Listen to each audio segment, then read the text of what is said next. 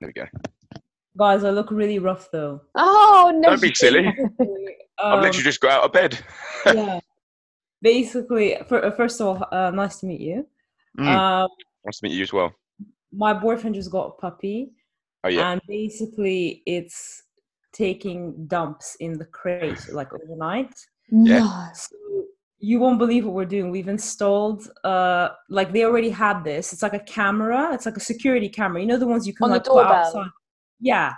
So basically, we've installed it in front of the dog.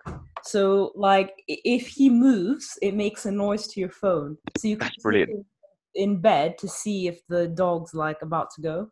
Yeah, that's brilliant. Yeah, but it's I could have done that about 10 years ago with my dog, but it's so hard having a dog. It's like literally having a child. Oh my Yeah, I god! bet. I don't know how to solve that problem, Sammy. I can't give you any dog advice this time. to be fair, mine was quite easy to cope with. I've got a tiny Jack Russell, and she's 10 years old now, so she's been. Yeah. They're really easy to look after. Yeah. What breed do you have? Oh my god, it's like literally the main thing about this dog is not for first time dog owners. And obviously my boyfriend is like, okay, challenge accepted. Yeah. It's Akita Inu, Japanese Akita Inu.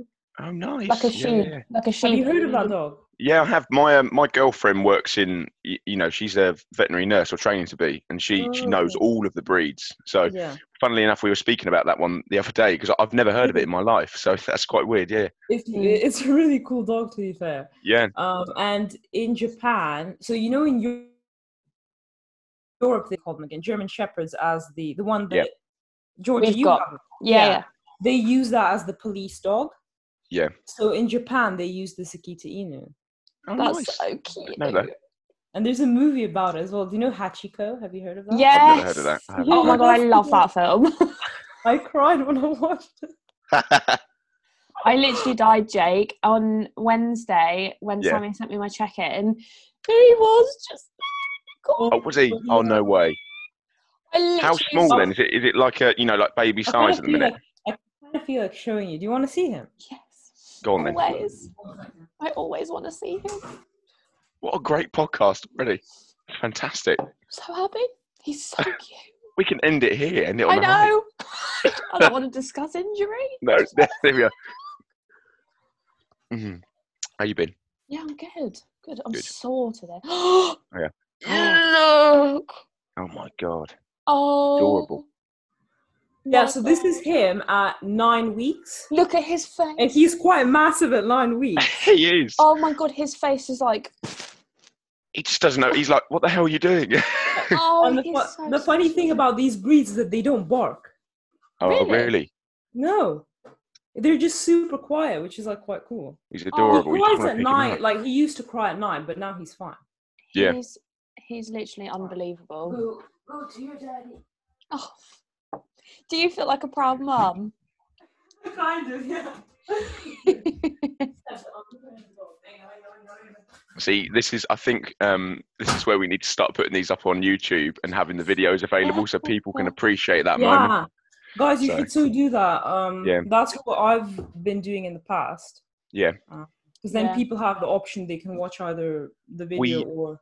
We put episode 1 up on YouTube. I think I'm going to take the backlog of these last 6 and actually just Put them upload on. them. Yeah. We Yeah. may as well, because at least we've got YouTube, Spotify and Apple covered. Yeah. I'm glad to, on Zoom, there's like, I was playing around with the settings earlier, and on the video settings, there's a setting called touch up your appearance. I was like, hell yeah! Touch it up!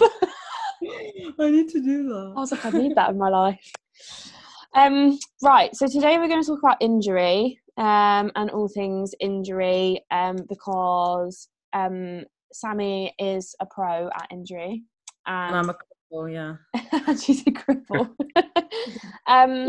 So the first thing I think we will touch on is, Jake, obviously, you've, well, I don't know, have you ever had an injury that you've had to train around? Well, recently I had a sprained foot. Oh, yes. And to be honest, like touch wood, I've never really had a serious injury during training. And I've always thought, when would it happen? And luckily I've had one, I say during the lockdown period, because at least then I haven't had to be like, oh, I've got to miss the gym in that sense and all of the equipment. So the mental side of it wasn't as bad. But I suppose with a sprained foot, you kind of clearly know that, right, I can't do certain leg movements. I can't really walk that much. So I do have to rest. So when I had my foot, I was resting for that first week. And I think I ended up, because obviously I've got about a 15K step count a day usually with my coach. And to be honest, I barely got 10K each day. I was trying, because obviously I was just trying to walk around the house. Really, I really was. I was trying, because me being me, I'm like, I can't go without getting 10K. But it was really painful, and I just thought to myself, am I doing it more damage by trying to walk on it? And am I actually increasing the recovery time? So I'm grateful that it was during lockdown though, but that's probably the most serious injury I've had before. Sprained foot. Yeah. Hardcore. Well, I've been injury prone my entire life. So, and recently we didn't ever get it looked at because of Corona, but back in March, I think I tore my meniscus. So Sammy had to coach me around my training around that. So yeah, she was really good at that, and now it's basically like a brand new. It was a skiing accident, it wasn't actually through training. No, it was a skiing accident, yeah, which I'm really embarrassed to admit, because I literally really talked myself up as like the world's best skier, which I am. So don't start again. But the thing is the run that I did it on, I was coming, it's like, so, I mean, if you've not been skiing before, like a green run is like the easiest run you can do. It's like a nursery run, and like 4 and 5-year-old French kids will ski it backwards and do like 360s and backflips and stuff on it. And I was coming back on piste, and like this green run is literally like a nursery slope. It's got like toy pigs, and it's called Marcel's Farm, and it's literally the easiest run you could do. And I was coming back from being off piste onto the piste, and fell over and popped my knee, and I literally was like, that's it, I'm gonna have to be airlifted, I'm gonna have to pay for a new knee, I'm not gonna be able to compete this year. Oh, it was hell. It was literally hell. And then I told Tammy I'd injured my knee, and she was like, I hadn't told her how I did it. So like all this time she was like trying to plan my training around it. And she was like, so how did you actually do it? And I was like, oh yeah, I haven't even done it to you yet. I thought it was through training. And then you're like, actually it's through skiing. And I was like, oh. I bet she wanted to say it was through training, but it's like the reality wasn't that. I wish I had like a hardcore story, but actually I fell over on a kid's nursery slope. So that was it. So you trained... So actually you had your plan sort of manipulated around that then as well, and you just trained around it. Yeah. So I think at that point we had to take time off. We had like 1 week off, I think. And then I think because we were still in the gym joint there, I think it was just I couldn't do leg extensions. I could barely squat. I could barely walk. So I suppose a lot of anything that involves knee flexion as well. So take that out of the equation. Basically, I could do RDLs. That was a saving grace, but everything else was a no. Yeah. And it's lucky for you, because obviously your boyfriend knows everything about rehab and stuff. I guess rehab, yeah. So that really helped us out, because you would even send me some stuff and go, Ryan recommended this. Should I do this? Yeah. He is a useful team, but. And then you also had with your shoulder. That's kind of like an injury, I guess. Yeah. Yeah. So I actually did that skiing. Oh, for goodness! I'm actually a trend here. Oh yeah, I did that when I was on my ski season doing a backflip, and I overextended. So at least that was a pretty hardcore story. But yeah. And then and then I had an operation on it. But I remember it literally used to get in the way of even training legs. Like, I remember when I was with my first coach, and he used to give me PT sessions once a month, and he was short. I mean, he was probably like a little bit taller than me. Super strong powerlifter, but like not very tall. And I was squatting like 80 kilos, I think it was once. And the weight on my shoulder, I think the bar was too low, and it popped my shoulder out, and it literally almost killed it. Blimey. I know, it was hell. But then I've since had an operation on it, so it's come out, or it's subluxed once. since my operation, but now it's quite strong. But it, like me and Sammy were talking about the other day, it does affect things like I've just had benching put back into my plan. Yeah. So like, because the range of movement's still a little bit like it's not quite as good. Like this shoulder it will make like my pec really ache. So yeah. That's yeah, I think that's the problem with injuries long term, and I'll touch on this, is that it changes your movement pattern. And yeah, so it changes your movement pattern, which can then make other areas get affected. So like if it changes the way you hold the bar when you squat, what do you think is then going to happen to potentially your knee or your hip, you know? Yeah, you have a knock-on effect. Yeah, and so that's why I'm personally against, and I've experienced this myself, I'm against stopping training. I think you have to be smart with your training. Because if you don't use the area, it just gets stiff. And with Georgie, I think it's amazing to see her, the way she poses now. I feel like you even have now a better connection. With this shoulder. So she can apply that now to training as well. Yeah, of course. Yeah. I agree. I think, obviously, I'm not in a position like yourself, Sammy, but I do think that training, from a logical point of view, I think that you have to train any area that, if you can, that's injured, because, getting blood into an area increases the active recovery in that sense as well. Yeah. So, again, obviously, there is a time and a place for things like icing and, compressions and raising if you need to, but you still have to move around it. Movement's key. I remember someone, I can't remember who it was, but I used to listen to a guy, I said to Georgie the other week, called Stan Efferding a lot. And he was always preaching, because he was a powerlifter and a bodybuilder as well, always preached that movement was key, regardless of what the injury was. Because again, if, say you're sat down all day at work, I know it's not an injury, but the one thing that you need to do, you think that sitting is not a bad thing, but just sitting for 8 hours at work can be extremely detrimental to your back. So even getting up for 10 minutes a day, maybe, or 10 minutes 4 times a day, just for those 10-minute walks, can really improve the damage that you've done throughout the day. So I agree. I think movement's key. Yeah. And then just to kind of touch on my injury. So this, I would say, started probably 5 years ago. And honestly, I'm an idiot, because I didn't do anything about it back then, because I just got into training and I thought, okay, I have a little bit of a niggle, it'll go away. And obviously this progressively got worse.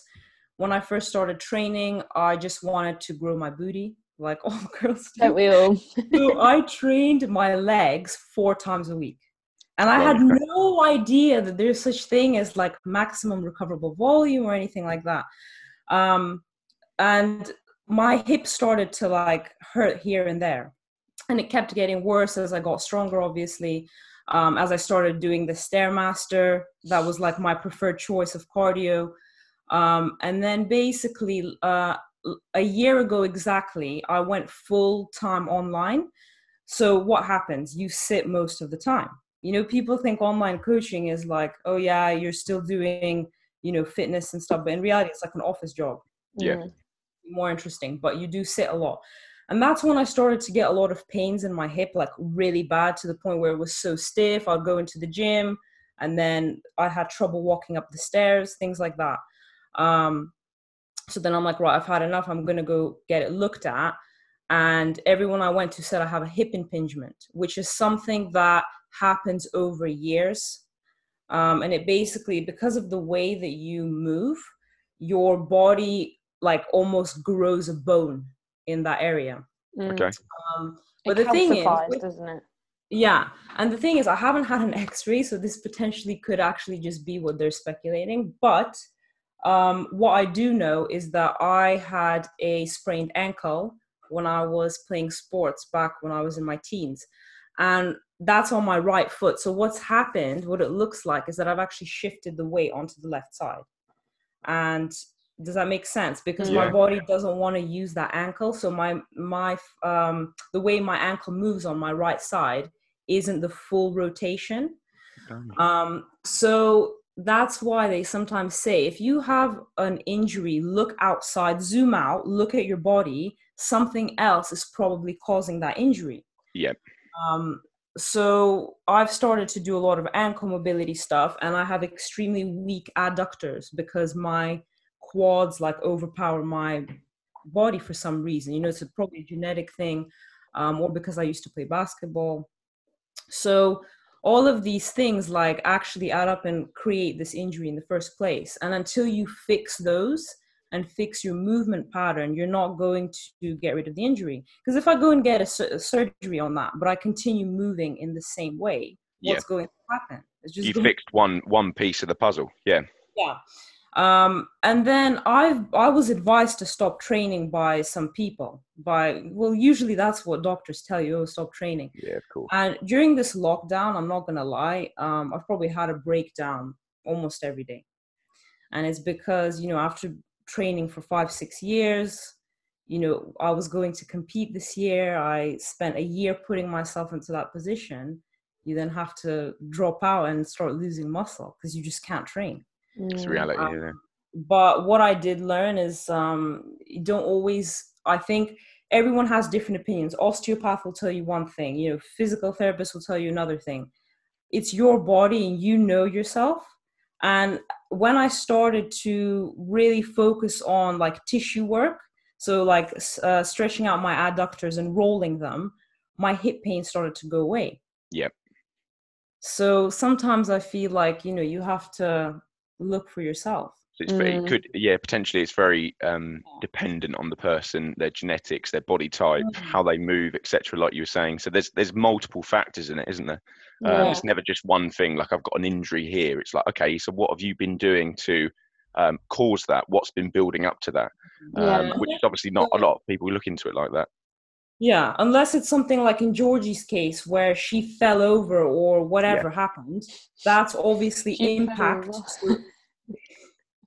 Whereas if it's something that's been progressing, it's most likely due to something else that's caused you to move that way. Yeah, agreed. And I think it works the opposite way as well, like especially recovering on the way back from injury. It's almost like you have to train yourself to train your body to do what it did before, like as in, like, you know, using my knee for example, like you know, I still struggle to get like a decent connection on things like leg extension because it feels a bit raw still. But like, I remember when I first started doing my squatting back, I could literally tell that my right leg was taking all of the load, and when I was pushing up, I could literally feel myself pushing up only on my right leg. And then I'd overthink it and I'd be trying so hard to concentrate on my left leg, but because I'd had like 2 or 3 months where I was still, you know, hobbling around a bit, my brain was like, no, that's not what we do. So like, and like now, but like, you know, especially when I'm squatting, maybe the first rep, it's kind of gone the other way now. It's like my brain's kicked in and it's like, I know that my left knee is working now. So I'm like, the first rep, I'm kind of like tipping onto my left a little bit. And then I have to remember, and then I literally have to think to myself, equal force going through like my tripod feet, as Sammy likes to say. Love that. That's brilliant. Yeah. So like that's the thing that people don't always think about when you get injured. Like, people always think it's like, you have your injury diagnosed, okay, you have a period of rest, and then you do your rehab, or, you know, some people don't even do their rehab, they just continue to train and end up making it worse. But then it's like the actual physiological side, as well as obviously like, you know, the mental side of not being able to train, or, you know, like losing aesthetics. But then it's like, you literally have to train your, you know, your neural receptors to remember what you did the first time round, and then you realize that you've taken it all for granted, and you're like, I'll never take my knee for granted again. Knees are important. So with that in mind, one of the questions that we got on Instagram from Ben Bedford, give him a little shout out. Go on. He's your homeboy, isn't he? He is, yeah. So tips on training to correct imbalances post-injury, Sammy. So post-injury, first of all, obviously establish what potentially caused the injury. So I always think this way: would you build a house on a bad foundation? No, right? So that's something that's really underlooked. And things like feet, your core, everyone has issues most of the time. They either have flat feet or they have weak cores. So the first thing I would do is if you're going to be training around an injury, make sure that you're also focusing on those like boring things, which is like your core, your feet, making sure that you are doing some form of like prehab, I call it. So what you do before your session, and realize that it does take time and you have to be on top of your tissue work. Because this is another thing. People think, oh, foam rolling, it doesn't make a difference. But if you're strengthening an area, your muscle is going to get tighter. So in order for you to continue training it, you need to make sure that it's not just like constantly getting tight. Yeah. And that's the mistake I made. I thought all of this foam rolling is, BS. And then until I actually started to do like tissue work, rehab, strengthen, that's when I started to actually see it's, improving.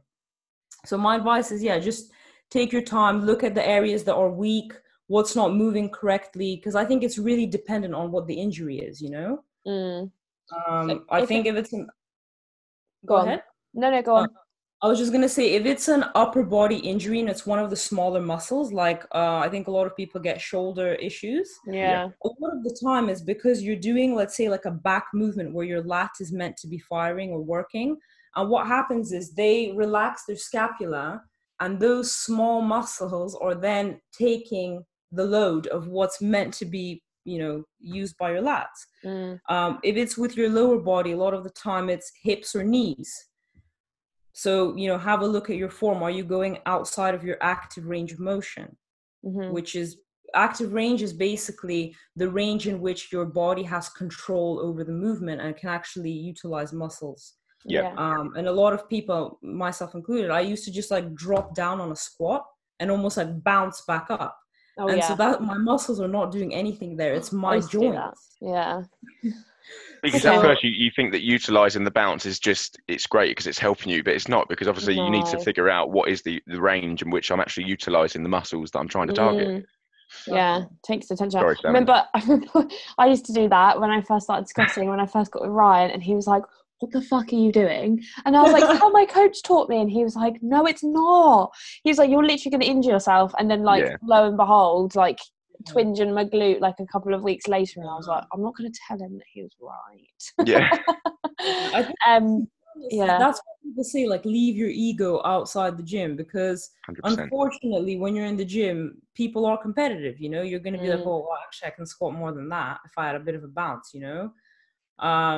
So I think it's really important to focus on, do you actually feel the muscle that you're training? But having said that, you don't want to do this 4-second eccentric, 2-second concentric, because that's the far opposite side. You want to find a balance. Yeah, of course. Yeah. So would you say one of the best things that you can do, say someone as in has got an injured, one of their limbs is injured, would you then program things like single leg work or single limb work in to trying to bring that sort of limb back up to the same speed? Yeah. So the first thing I will say is that your body works as a chain. So if you have something that's injured, right, and it's let's say it's really bad, you need to understand that if you train around it, you could actually make it worse, because your body is going to be like, okay, well, I can't use this side anymore, so I'm just going to get super strong with my other side. And that's how more imbalances start, which is why, surprisingly, even with a hip injury, I was advised by 3 people to stop training my upper body, because they're like, you're actually starting to get this cross syndrome where this side is now getting affected because your left hip is bad. So what I'll say is, first, take some time off. Your gains are not going to run away if you take 1 or 2 weeks off. When you come back, definitely I would say do single leg limb stuff, because most of the time if you do barbell stuff, for example, and you have an issue with your left shoulder and you push, you will be pushing more with one side. You might not realize it, but it's like what you had, your brain automatically tells you, well, I probably shouldn't use this side, so I'm going to use more of my, other side. And then, if you continue training that way, you might then develop what Georgie had, which is then you overcompensate, and now you only think about the bad side. Yeah. So doing single limb stuff, I personally think there's loads of benefits to it, because you get better contraction. You can really position yourself. None of us are symmetrical. However, the downside of doing single limb stuff is you can't do like compound movements really. Yeah. So a lot of it is probably machine based most of the time. So if you're someone who enjoys doing free weights, it might get a bit boring. Yeah. Which is why you should always have a balance, and regardless of someone having an injury, you should focus on doing some single arm, single leg stuff. But for sure, when you're getting back into training, I would focus on that. And then on the sort of subject of like machines versus free weights, what do you think it's good to have a mixture of the both, or would you like aim to program like more free weights than machines, so you can sort of think about like your arm or that limb in space rather than like being guided by the machine's range of motion? I think the first thing to say is they obviously have pros and cons. The thing with free weights is it requires a lot more CNS, because you have to stabilize yourself. Most of the time it is compound movements. So you can't do them as frequent as you can do machines. With machine work, you can, on a Smith machine, for example, you can push against the machine. Sometimes if you're lazy, you don't even have to use your core. So I think the benefit of machine is if you have a specific area you want to isolate is great, especially if you have, like, let's say you have weak rear delts, right? They're not going to work necessarily if you're doing some form of movement that also can engage your back, because if your back is stronger, it will take over. With a machine, if you really set yourself in a position where only your rear delt can work, then perfect. So I think, machines are great for targeting specific areas. If you're someone who's in contest prep, again, great way to continue training your muscle without tiring yourself out. Yeah. And I was actually having this conversation with Georgie. With something like deadlifts, you get to a point where are you getting bang for buck? Is it worth that exercise? Are you targeting all your muscles and you're getting a good connection?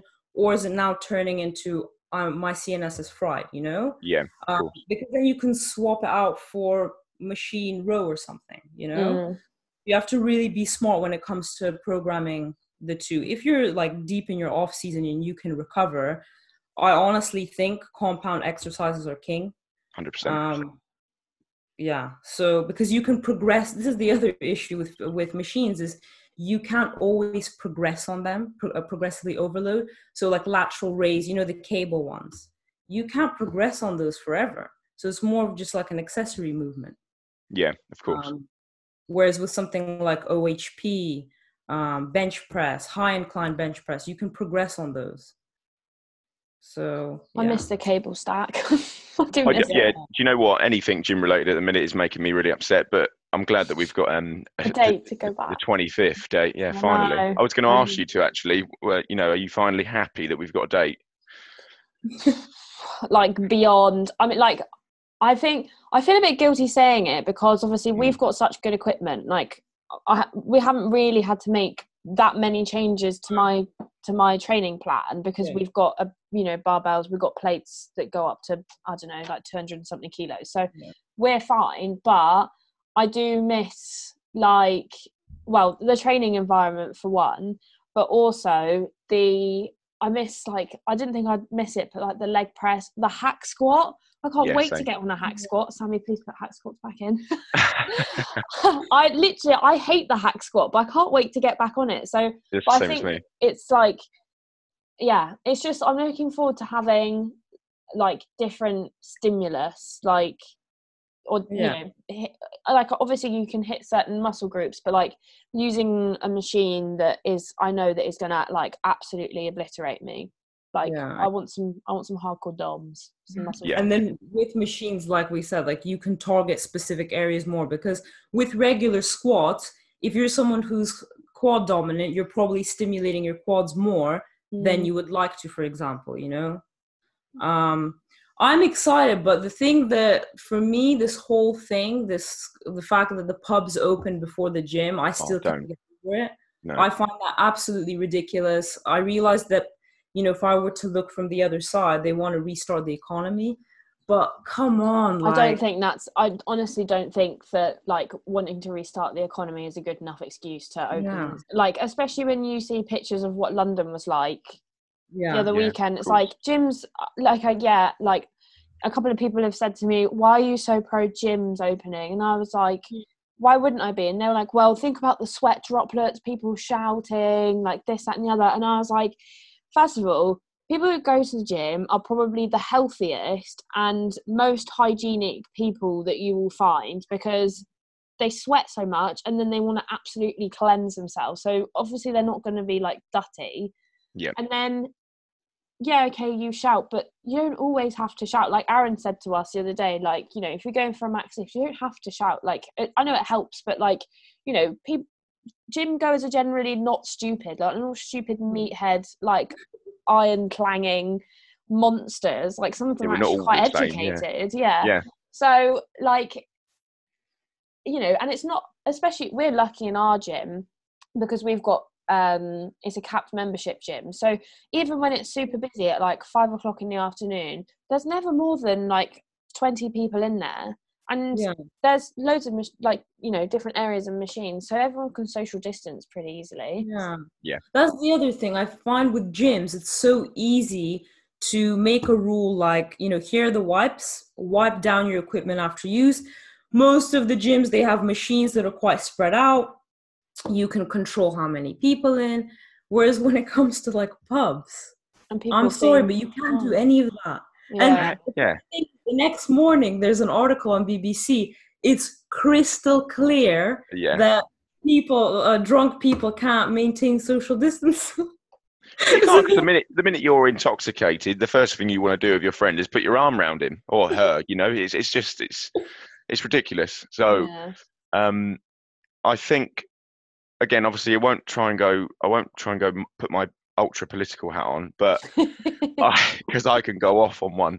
But like I said in my story, I think that if they're saying that they want the country to be fit and healthy, because it's so important to be fit and healthy to potentially fight off coronavirus and ensure that, you know, we stay healthy for as long as possible, then why would you not open gyms sooner and allow people to keep up their routines?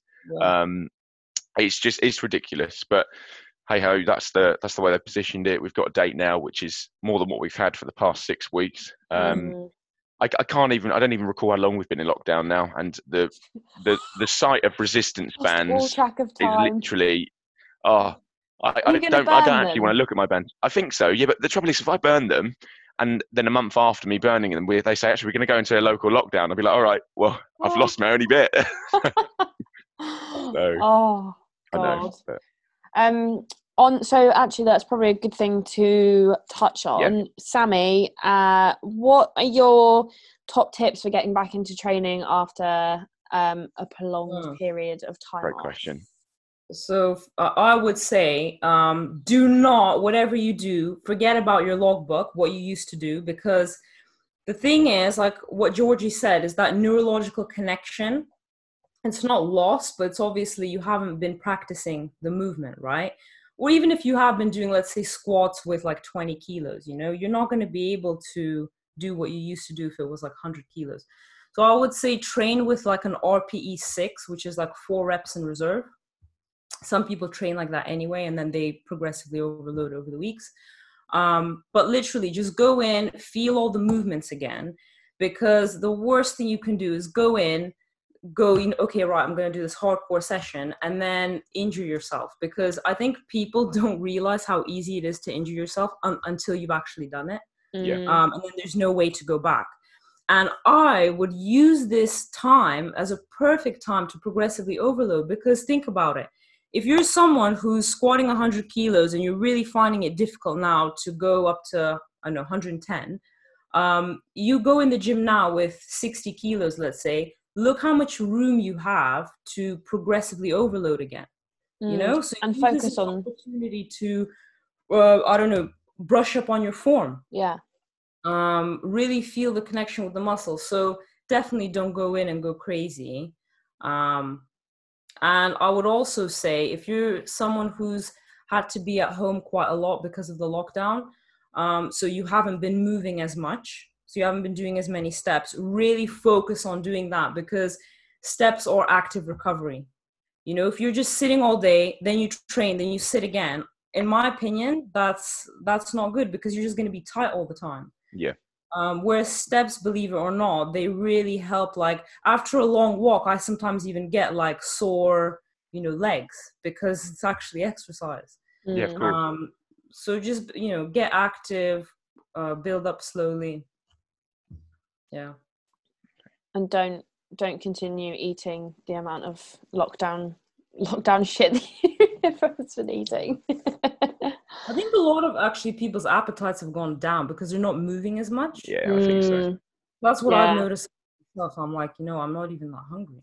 Yeah, I actually think, like, I was thinking this the other day, if I'd still been working in the office whilst being on prep, I think I would have been 10 times hungrier than I was, because first of all, there's always cake in my office. Like, honestly, like, literally couldn't be happier that I wasn't in the office for prep. Yeah. But, like, I've literally lost my train of thought now. Where am I going with this? You were saying how the office would be a detrimental place to be whilst on prep compared to your home. Literally, I've got the worst prep brain. I literally... no. Yes. Basically, you'd be hungrier if you were... That's it. That's where I was going. Yeah, I would have been hungrier. Yeah, there's another reason for it. I think it's cortisol. Because if your cortisol levels are elevated, your ability to balance the blood sugar is interrupted. Actually, I have it in my notes here. Stress keeps blood sugar high. Yeah. So insulin causes a shift in what cells use for fuel. Yeah. So with you being back at work, that probably you would have had higher cortisol. So it's actually great that you've had this time. My cortisol levels are so low right now. I don't even know what cortisol is anymore. Well, to be fair, with this period, I think, for me, I don't know about you two, but I've managed to build I had a routine beforehand, but with this one, obviously, I'm like now waking up early, going for a long fasted walk. Obviously, I was doing a cut for the majority of the lockdown period, so I'll go back into my bulk, but I'll still do a walk in the morning now, I think, before I go to work. And I've started making habits in terms of meal timings as well. And I think the working from home lifestyle for people like us is actually quite good, because obviously we've got the ability to go and make our food when we need to. We don't have to worry about getting it all packed up to take it to work with us or wherever we're going. So I think it's a good working environment for me. But the only thing I want back, obviously, is the gym. So after work, I can drive there, train, and then come back. So I think in terms of the habits I've built, I'll carry those through into the next normal phase of life. So yeah. It's funny you say that about like the meal prep, because one of my clients was saying to me, she's like, oh, I work from home, and she was like, literally the thing I love the most is the fact that I can literally just get up and make food as and when I need to, like, and I'm not restricted to having to do it after work or on a Sunday and stuff like that. And I was like, oh, you're so right. I don't want to go back into the office. I know. You guys both work in offices. Yeah. But with what I think will happen, so my boss is obviously going to go and have a baby. So I think I will need to go into the office, but I think I'm going to ask, and if you're listening, PQA, this is what I'm going to ask. I want to ask if I can work from home like 3 days a week or 2 days a week. Just because it's been so good for my mental health. Like if they're like, oh, you need a valid reason, like, my commute's a long time. My commute's 3 minutes. Like my valid reason is like, it makes me feel better. And I think now that they know people can do it and people will work from home, they should be all right with it. And as will most other companies, like, there's not really an excuse. If you don't need to go into the office, why would I waste my fuel to drive in there and harm the environment when I can just do it at home and I have constant access to the fridge? I agree. Yeah, I'll be in a similar position as well. I think my office have said, it's pretty much you do what you need to do. So I'll probably utilise that to be, maybe we'll go into the office 1 day a week if possible. So if I can stay here 4 times a week, then fine. Yeah. I'm going to have a chat with my boss as well. Yeah. Look at yourself in the mirror and talk. Ryan always makes that joke as well. Like whenever we're like talking about taking off holiday, and I'm like, I'll have to like double check it with my boss, and he's like, me too. He's like, oh wait, that's me. Funnily enough, on that subject, Sammy, I was going to ask you, with your business now and what you're doing, obviously we take on clients as well. How did you get to where you are now? You're right, Georgie? Yes, wasp. Oh. Okay, I'm just going to open the window. I started off as a PT. Yep. Okay. Because I got into training in general, and I was like, you know what, I freaking love this. Yeah. And obviously I did a contest prep. I think this is very common. People that do a contest prep, they're like, you know what, this is for me. Yeah. I worked with a few different coaches, saw what they did, really enjoyed it. But I realized that there's more to coaching and that you can make it more personal. So I started doing PTing, and I worked for the gym group. You've probably heard. Yeah, we've got a couple of them over here as well. Yeah, and the thing is, like, I'm not to like blow my own trumpet, but everyone who I worked with, to them, they're like, okay, I got my PT qualification, and that's it. Like, that's all I need to know. And they would just come in the gym, and they'd always ask me questions because they knew for a fact that I would go to seminars or I would just do my own research. And like, I just love reading about like random stuff to do with like training, nutrition, whatever. And I'm like, you know what, like I'm working with these people, and I always think that you should look at who you're working with and they should like represent kind of where you're at, right? And I don't like being the big fish in like a small sea. So I don't know, one day I just thought, you know what, this isn't like, I can't be working with these people because, you know, they're not putting in as much education, like, what do you call it, into their education as much as me. So I don't want to be like associated with these people. And that's when I lived in Birmingham. So I decided to like completely change my lifestyle, move to London. And I did have quite a few online clients already just through, I don't know, social media. Some of my PT clients I converted to online clients. So I definitely think the first thing to do is to be a PT, because that will get you kind of comfortable working with people. And then you slowly kind of transition to online. So then when I moved to London, because I was able to transition all my PT clients to online, I had like quite a good base. Yeah. And then I just took the risk. I thought, you know what? I started off doing like a few PT sessions here and there in London, but because my online was growing slowly, I didn't really have to go back to PTing. Nice. There are downsides, I find. I was actually saying this to Georgie. I think because my family doesn't live in the UK. I don't have like a home to go to. So I live on my own with flatmates. And the problem with this job is that you are on your own quite a lot. And my boyfriend lives just outside of Leicester. So it makes you almost like antisocial, because like the only time you talk to people is in the gym, or if you go to like the shops or whatever, or you see your friends on the weekends, you know, and all my friends are not doing fitness stuff. They're like, you know, in corporate jobs. So I think that's the only downside, and that's why I kind of miss that interaction. Of course. And I maybe, you know what, Georgie, like if you're up for it, I kind of want to do something like once or even twice a month, see my online clients in person and train with them, you know, because I find that fun. It was when we went to, where did we go? Was it Muscle Works? Yeah. Yeah. And then we went for that Peruvian, we went for ceviche. Yeah. Oh, I'd do that once a month. Yeah, we should still do that because it's fun. And I don't know, I feel like it allows you to learn more about the client. It builds a relationship. we went and had a training session. So I remember I was looking at her squats and I'm like, okay, she needs to work on that, and I can already see what's wrong. So and my sumo deadlifts, I agree. It's like, obviously, I suppose being an online based coach is a very good way of getting a lot of clients and a vast range of clients from potentially different countries and things like that. So it's a great job in that respect, but sometimes it's limited in the fact that you can't always see your clients. So I think an idea like that would be great. So I think I'm going to do something.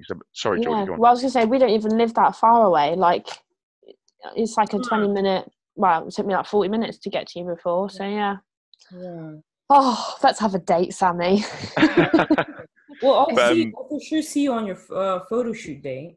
Yeah. Oh yes. Oh, when is that, Georgie, again? 19th of September. Nice. Okay. Yes. Good. I think I'm going to do something similar with Charlie. Are you? Yeah. So obviously, I don't think I'm going to compete this year. I wasn't necessarily planning to, but I thought, depending on how soon we come out of this, I might do one. But definitely 2021. But we're having like a Team Charlie photo shoot day with, photographer, etc., and then posing 1-to-1 with coach as well. So I think we're going to take him up on that. That should be, I think, August 30th. Oh, sweet. So he was like, regardless of the fact you'll be mid bulk, just come along. He said, put vest top on. He said your back shots and your front shots, you're still going to look sick. So just don't show your abs. I'll be like, yeah, that's fine. Savage. Where is it? Where are you doing the photo shoot? I can't remember. It'll probably be up nearer to him because he's more York based. So it'll probably be about an hour or so away. Yeah. And York is more than an hour away. Not an hour. Yeah, I've just realised how far away that is. 4 hours. Yeah. I don't know where it's going to be because he said he'll either keep it up there or sort of come halfway and then allow for people to meet. So it'll be a good opportunity anyway. Yeah, sweet. Yeah. Right, Sammy, we've got another question for you, which is a question we like to ask most people because all we do is talk about food. If you were going to have an off-plan meal today, what would you have? Sushi. I didn't even have to think about it. That's it's quite a common thing, isn't it? I don't like sushi at all. You know? No. Sushi. Where did you try it from? Did you try it from like Tesco? Yeah, I did. Okay. Honestly, the ones in shops are absolutely disgusting, okay? If you want to have like a proper sushi experience, you need to go to the actual like restaurant because the fish they use makes the biggest difference. Right. But yeah, sushi's always been my favorite food, like literally since the age of 11. Fair play. What an advanced palate at the age of 11. Sushi. I know. That's brilliant. Yeah, I know. It's really funny. It was basically, I went to a restaurant with my aunt and she was ordering sushi with her friends. And I was like, ew, that's so disgusting. Raw fish. And they're just like, try it and you'll like it. So I tried it and I was like, holy crap. But yeah, it's really nice. We're like, poke balls? Yeah. What are they called? Yeah, poke, yeah. Ones, yeah. Yeah, so anything basically with fish and rice, I love. But not like tuna. No. The cooked. I like it when it's the raw fish. Yeah. Yeah. Oh, maybe we could go for sushi then when you come here after my photo shoot. I don't know if there's any good sushi restaurants around, but I'll find some. There's places like Yo Sushi. Are they any good and things like that? Yo Sushi is okay, but I think the quality has gone down because it's become like a chain. The only downside with sushi is if you actually want good sushi, it is expensive. I think there is like I can't remember if it's all you can eat sushi or if it's just like an actual sushi restaurant in Edgware. It's not that far. We could go there. Yeah, we could go there. But yeah, I'll do some research. There's some good ones in London, to be fair. London's always got good places to eat. You know Itsu? Yeah. Oh, Itsu, yeah. So Itsu, honestly, surprisingly, it's actually really good in Itsu. Like the quality is so good, even though it's considered more like a chain, I suppose. But yeah, that's my favorite food. Fair play. I loved how straight up you were because no one else ever. Me and Georgie were having ours a few weeks ago, and we were like, ooh. I remember when Georgie was like, "If I could be any food, it'd be an onion." Was it onion? Onion bhaji. Oh, That's brilliant. Honestly, I'm gonna make for my post-workout today. I sent Sammy a picture of my meal last night. I made me and Ryan steak and chips, and I made these, like, you know, you can get like sticky onions with it, or like on burgers and stuff like that, or like when you go to a barbecue and like someone's done like really like soft onions. Yeah. I did that, and it was, yeah, I did them with like salt, pepper, garlic, and then half a beef stock cube. Oh, nice. And then a little bit of sweetener. Oh, honestly, I was like, Sabby, you need to try these, put them on everything. And then she told me about making, you know, potato rosties, like a hash brown. Yeah. I'm going to make potato rosti for dinner today. I can't wait. What a shout. I feel like when you diet, you get so creative with your food. So like, creative. Like, it's not even food focused. You're just really like, okay, I have this much macros left. Like, what should I make for it? It's like, you know, you said yesterday about people complaining about dieting and stuff like that. Honestly, I think a lot of it goes with knowing a lot about food, and obviously, like, if you've got the experience of like tracking your macros and stuff, you know, like 200 grams of or 220 grams of potato is like 40 grams of carbs. Like, you can work out quite easily. But if you have a good like knowledge of all the different ingredients, and, you know, like, I'm in a good position because, you know, I can eat as much, well, within reason, but green veg and that kind of thing as I want. So it's like having rice. You can bulk it out with onion and like blended broccoli. Like, there's little things that you can do, and diet food doesn't have to be fish and a rice cake. Like, I was just talking to my friend Tash, because we're going to hers on Wednesday, and she was like, well, you know, what can you eat? Fish and a rice cake. And I was just like, no one eats fish and a rice cake. It's how people have this like misconception that like, oh yeah, if you're dieting, you have to eat like really simple stuff. And I never actually limit my clients to vegetables for a specific reason, and that's because when you get into the depths of dieting, are you going to choose to have vegetables, or are you gonna choose to have oats? Yeah, choose oats. And then what happens is, if you stop eating vegetables and you're in a state where you are dieted and inflamed from obviously stress and stuff, like, your body has literally no nutrients. So as long as they keep it consistent, I'm like, you know, have the veg. It makes me laugh. Like, I saw, like, when I see some competitors having like green supplements, like, oh yeah, and I'm like, why? Just eat veg, man. Like, what? First of all, you've just spent, I mean, I don't know how much they are, but like, let's say upwards of like £5 on a tub of capsules with literally blended broccoli, when you could get 4 kilos of frozen broccoli for £5. Like, exactly. And plus, when it's freeze dried, like, all the nutrients are basically gone. Yeah. No, I think it's just, for a lot of people, just lazy and it's convenience. Which is why if you just buy the frozen ones, it's so easy because it's already chopped up for you. You don't have to do it. I love a frozen veg. I spend on it. Ryan's like, why is our food bill so excessively high? And I'm like, because I've literally bought 65 bags of frozen vegetables, frozen peppers, everything. I'm like, woo, walking around Morrison's having the time of my life. There's a Mediterranean vegetable frozen pack. I've got that. Nice. Yeah, that's my favorite. Love that. So I'm like, I can have all of this for free apart from aubergine. So I'm like, oh, perfect. Oh yeah, I could talk about food all day, and now I'm literally starving. Did you do your cardio? Yes, did it this morning. Just checking. Of course I did. I honestly, I wake up so excited to take my Yihimbine. It's literally, I just find it so fun because, like, I've now started noticing, like, so on my Fitbit, I get an email each week to say, like, about my weekly stats. And each week it's like your resting heart rate is going, like, down and down and down and down and down. And, like, I think last night it said my resting heart rate was something like 48 while I was asleep. So I wake up and, like, you know, your heart rate goes up really quickly and it makes me feel really energized. And then it goes back down again while I'm, like, waiting for my Yihimbine to kick in and stuff. And then I have it, and then I'm literally, like, buzzing. I'm like, oh my God. I'm there on the bike, like, yeah. See, you got to take a video. I want to see this. I want to see proof. Oh my God, I will. I'll do it tomorrow when I have my 300 calories of rest day cardio. I'll just be like, woo, listening to that.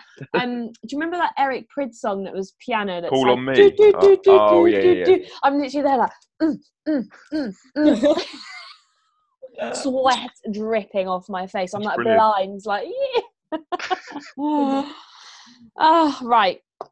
Good. That's another thing we can talk about at some point, Jake. Supplements, definitely.